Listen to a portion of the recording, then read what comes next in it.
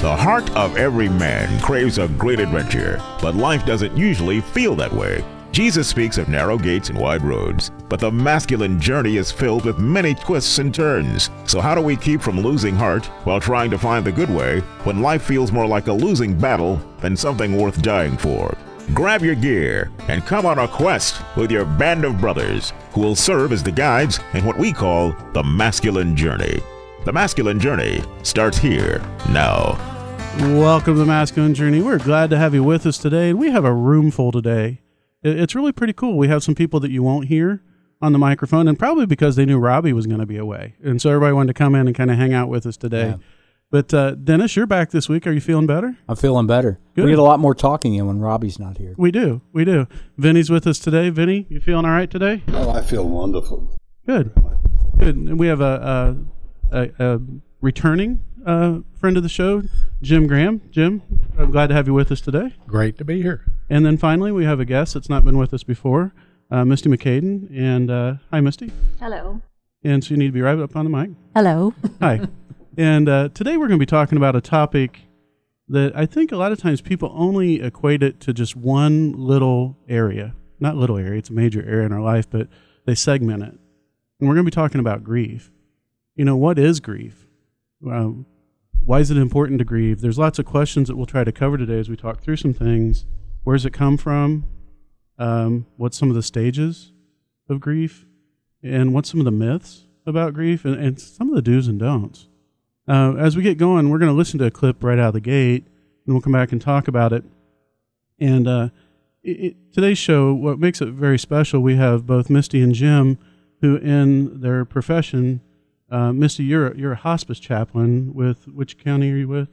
I am with Community Home Care and Hospice in Montgomery and Stanley counties. Right, and so you go down to the facilities and go down to individual houses and help with hospice there. Yes. And Jim, you've done a fair amount of that type of stuff over your time in ministry as well.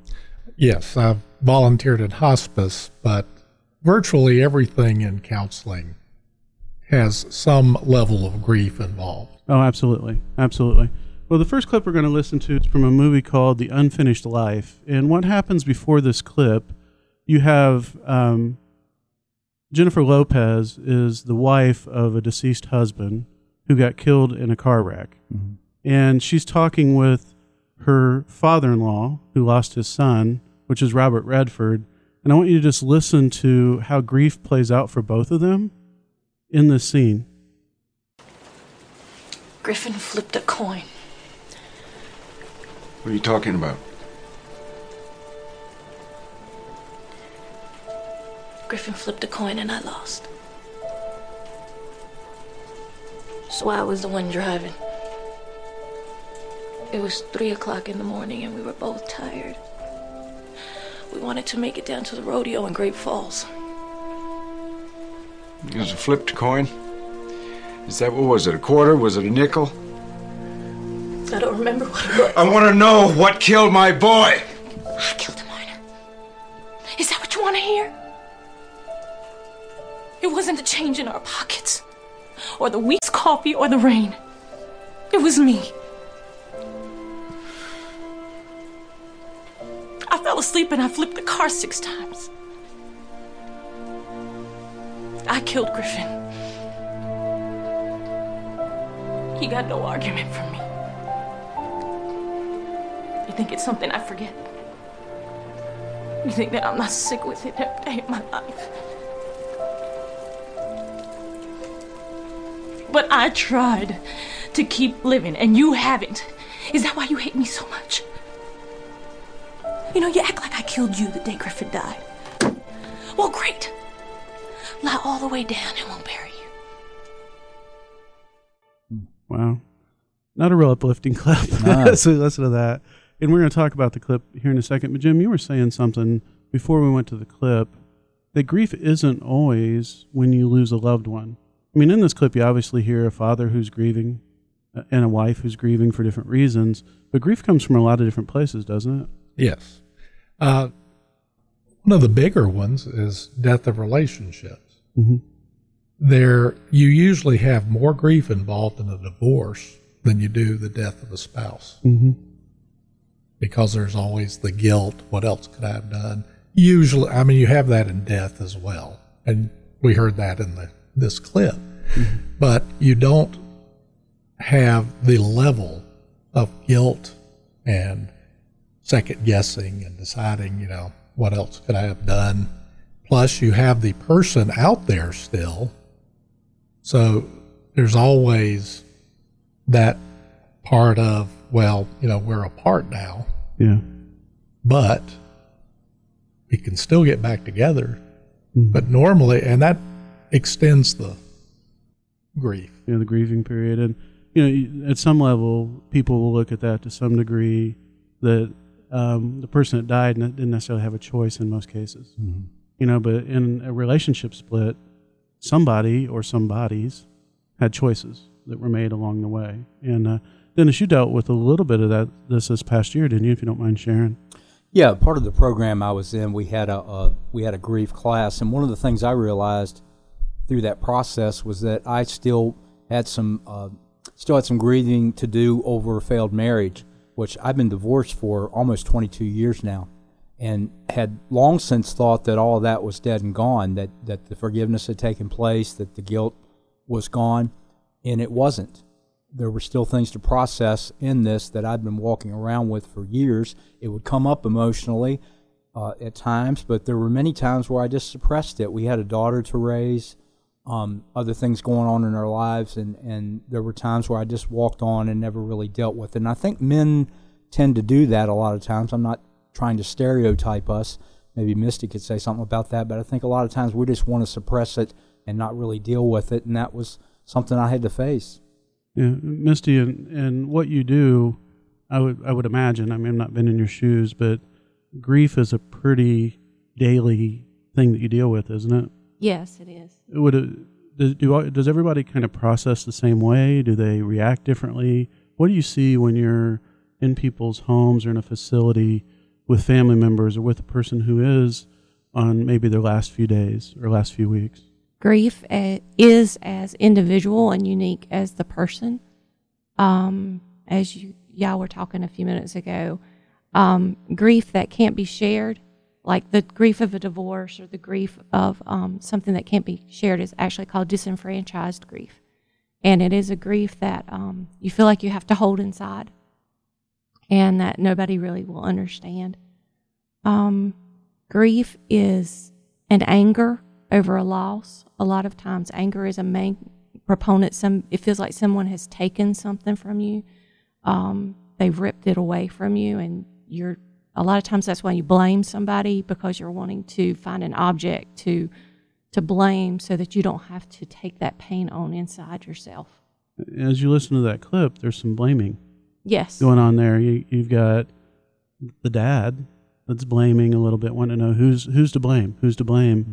And she's living with guilt and blaming herself, isn't she? Yeah, she is. And we try to make sense out of everything. We try to make sense out of everything that happens to us. And so blame is a way of trying to make sense and organize our thoughts, even though it might not be an accurate portrayal of what's going on. So we try to logically deal with grief. Yes. That works real well, doesn't it? Maybe, but grief is not logical. Typically it doesn't work out. Vinny, now I'm sure you've seen opportunities for grief in your lifetime. What's some other things that you've kind of seen? Death of a loved one or loss of relationship, but what's some other things that people can grieve over, maybe that you have in your life? I'm a firm believer that grief, it's the type of grief. Most of the time, it's a relationship that could stay with you all your life, and you don't want to give it up. And for me, it comforts me. I'm talking about my deceased wife. I can never forget her. I talk to her every day.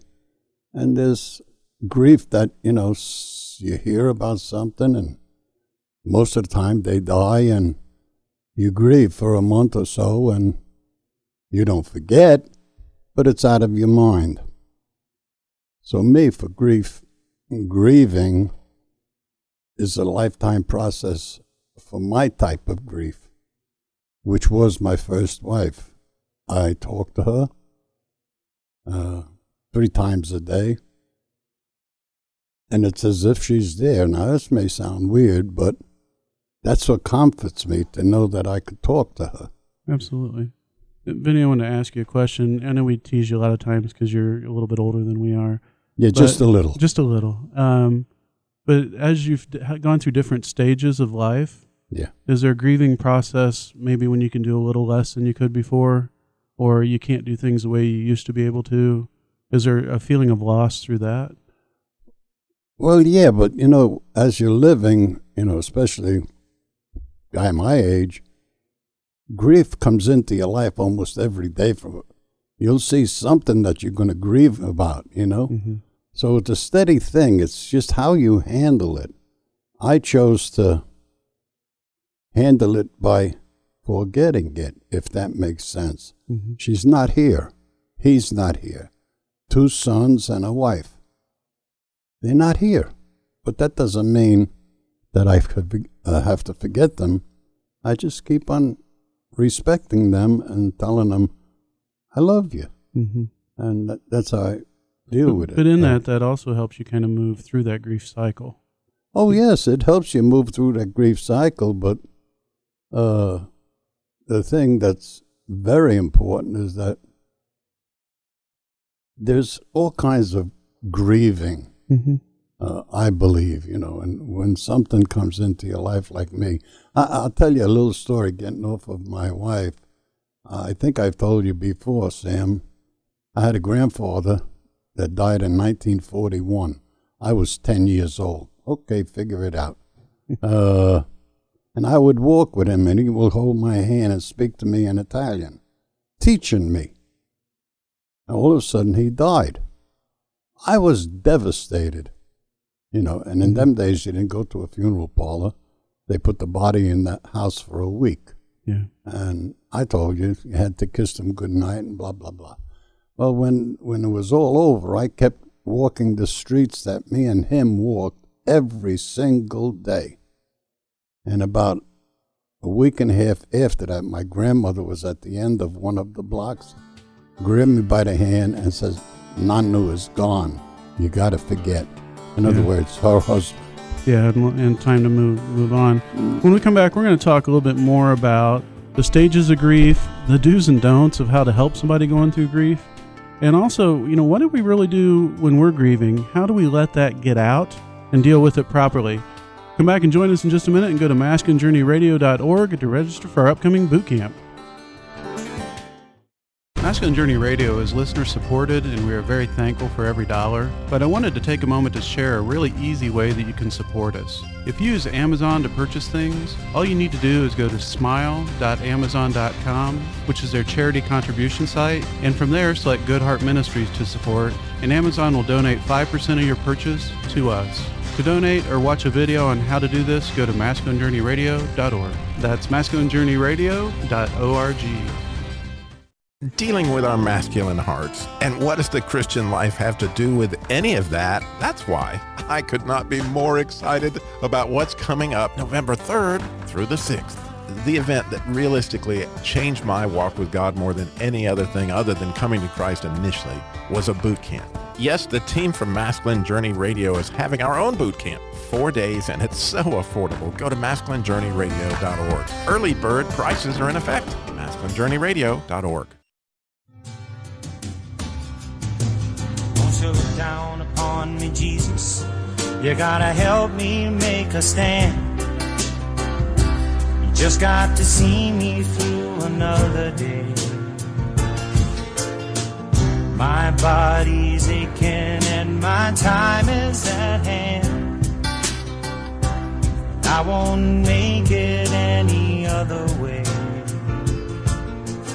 Oh, I've seen fire and I've seen rain. So, Dennis, you were pretty excited about this clip that we were going to play for the bumping music, weren't you?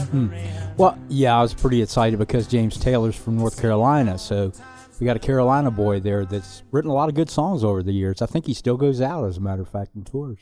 Yeah, and if you guys were listening pretty closely, it's hard for people not to want to jump in and sing. Absolutely. That's one of those songs that you know pretty well. And, honestly, when I was looking for a clip, because you normally pick those for us, and I was looking this week, and when I put in Google songs about grief, that song came up, and I went, really? That's a song about grief?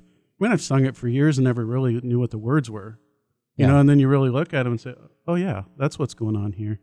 And I don't think that registered with me until I heard when you send it over. And I've listened to that song time and time again, but the topic of grief wasn't really what I was thinking about when I listened to that. No, it's kind of cool. Yeah, I didn't really think about it, when the person wasn't there anymore. Yeah. There are stages of grief you go through, and for every person, they look a little different, and the duration is different. But Misty, as you go through your chaplain training and all that, what are those stages of grief that people will typically move through? Well, the most familiar grief stages that we learned about was with Kubler-Ross. And there's been a lot of studying since then, and there's not any set way to go through those stages. And other people have come up with theories, their task or is a journey. But looking at the stages that you're talking about, there's usually 5, and it's denial, bargaining, anger, depression, and then acceptance. But it's not clear cut, and you don't go through. You can go back and forth. You can do 2 simultaneously. Everyone is unique, and sometimes you'll even find that when you're grieving a new issue, all the old grief comes back, and it reminds you of things that maybe you haven't worked through, or maybe you have worked through, and even the word "work through" is not an accurate way of putting it, but you are experiencing that pain all over again. Yeah, and Jim, I wanted to ask you a question on some of these stages. Denial. When it says denial, what's that mean? What's that really kind of look like for somebody in life? Denial is often an early one, and it is an expression of, I can't believe this happened, or, they're not going to die. And it's often, if it's regarding a death, it's often immediately after or even before. God's going to heal them. Yeah. And, they may be in stage 4 cancer and every organ in their body is eaten up, but God's going to miraculously heal them. He can, but that isn't the norm by a long shot. Yeah. So what's bargaining tend to look like then? Bargaining is taking a stance of, I'll do this if you fix this to God. Yeah. And normally the bargaining is with God. Yeah, and it's probably that early on as well. And often it's people that, have no relationship with God normally, but you'll see that when they get into these life and death situations. Yeah, there's lots of things that grief is brought on by. We talked about that a little bit earlier, but loss of friendship. We talked about relationship, and you understand that when it's a man and wife, right, or a marriage situation. But very much so, if you ever lose your best friend, you have a big fight of some sort, and that relationship's severed, you go through these same cycles to some degree, right? Because you do grieve. I remember grieving quite a bit over the loss of a job. Yeah. It was a company I was with 17 years. Thought I was going to retire there. I've talked about it on the show before. But even today, I saw some pictures as I was looking up some stuff from that company and sent them to some people that I worked with, and I hear constantly from them, boy, I miss that place. And still there's some level of that grieving that's going on, and it was just a place to work. Yeah. But it was more the relationships. They miss those relationships that was there. And I can jump in. Yeah, absolutely. Misty pointed out something that's very important for people to understand. You don't go through, here's stage 1, 2, 3, 4, and now I accept it. Right. You can get to acceptance and then go back to other stages of grief. I'm not going to tell the whole story, but I talked earlier about my father dying. And I was at acceptance pretty quickly because God had set things up for me to accept it, despite the fact it was 3 weeks before my daughter's wedding. But 5 years later, God spoke to me in as real a voice as I've ever heard, asking me why I was angry at them. And I knew immediately he was talking about I was angry at my father for dying. I was angry at God for taking him. Mm-hmm. And so we go back to these things, and we're never. Getting over grief is a phrase I don't like. Right. You get through grief, and you're always going to have some level of grief over losses. Absolutely. My dad died in 1984, and I miss him every bit as much today as I did back then. Mm-hmm. It feels different, but it still hurts, and there's still a void there, that's missing. I think that's what Vinny was talking a little bit about. So, Dennis, you talked a little bit about this earlier, but why is it important to let yourself grieve? You talked about in your situation, there was a 20-year span. Mm-hmm. What did that look like for you during those 20 years when you hadn't let yourself grieve properly? Well, it's certainly the first thing that comes to mind is trying to have any other relationship, which there was a few times with a woman where I tried to have different relationships, and I was never able to stay in those relationships because I hadn't processed what had happened with my wife and I. There would be times just out of the blue where I would, usually around New Year's or something like that, where I would just break out in tears and I'd still have a lot of sadness over what was going on. Another big issue was self-forgiveness, because I blamed myself for a lot of things that had happened in our marriage, and consequently it affected my life in just about every area because I had never forgiven myself for the failure of the marriage. Yeah, and we haven't spoken yet about this, but the enemy is just loving the fertile ground. Absolutely. In the midst of all this, grief is a great place for him to step in and blame or, try to stir up emotions, Mm-hmm. Try to put you in turmoil in all different stages. How do you, let me ask a couple of you guys, but how do you allow yourself to grieve? And that's something that's hard to think about, but how, Misty, do you allow yourself to grieve? Well, first you have to give yourself permission to feel. A lot of people say you need to be strong, but it's actually not the time to be strong. It is the time to allow yourself to realize there's a hole where that loss used to be, whatever it is, the job.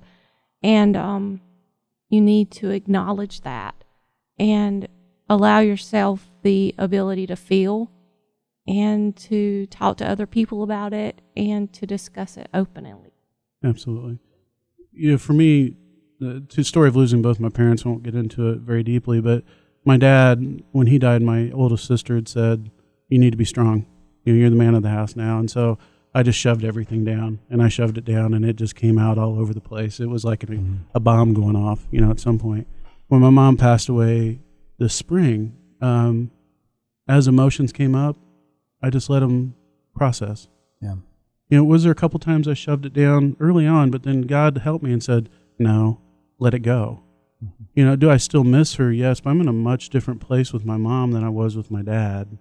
Granted, I'm a lot older as well, but, I also have let myself grieve through some of that process. Going to listen to a quick clip, and then we're going to talk very quickly at the end of how you can help others through grief. This is a clip from the movie P.S. I Love You, and what happens here is the husband knows he's going to die, and his wife's 30th birthday is coming up, so he prepares something for her, a DVD that he's on that she gets to watch, and a cake that he has his name on it, giving it to her. And as you listen to that, I want you to just listen to how he plans to help her through this grief cycle. Hey, baby. Surprise. I know this probably feels a little bit morbid, but I just hate the idea that I'm not going to be there to see you freak out over turning 30. It kills me not to be there. That's funny. It's not. Okay, no, it's not. You're going to be so impressed. I have a plan, baby. Can you believe it? I've written you letters. Letters that will be coming to you all sorts of ways. Now, I thought I'd wait until your birthday because I figured you weren't even stepping out of the house for a while. Letter number 1 will be arriving tomorrow. Now, you must do what I say, okay? Okay? And don't try to figure out how the letters are coming. It's too brilliant and it'll ruin my plan. Just go along with me on this. Because the thing is, I just can't say goodbye yet. So, for starters, I want you to get dolled up and just go out and celebrate tonight. Go out with your girlies. I hereby free you from a party with your family, especially your mum. Oh, well, your mum's there, isn't she? Sorry, Patricia. It isn't that I don't love you, but you need to get a little crazy, so have a slice of the bloody cake, put on your party dress, and get out of the apartment. Denise, make a plan. I'm on it. I'll help. Just leave me with John, okay? And know that wherever I am, I'm missing you. Happy birthday.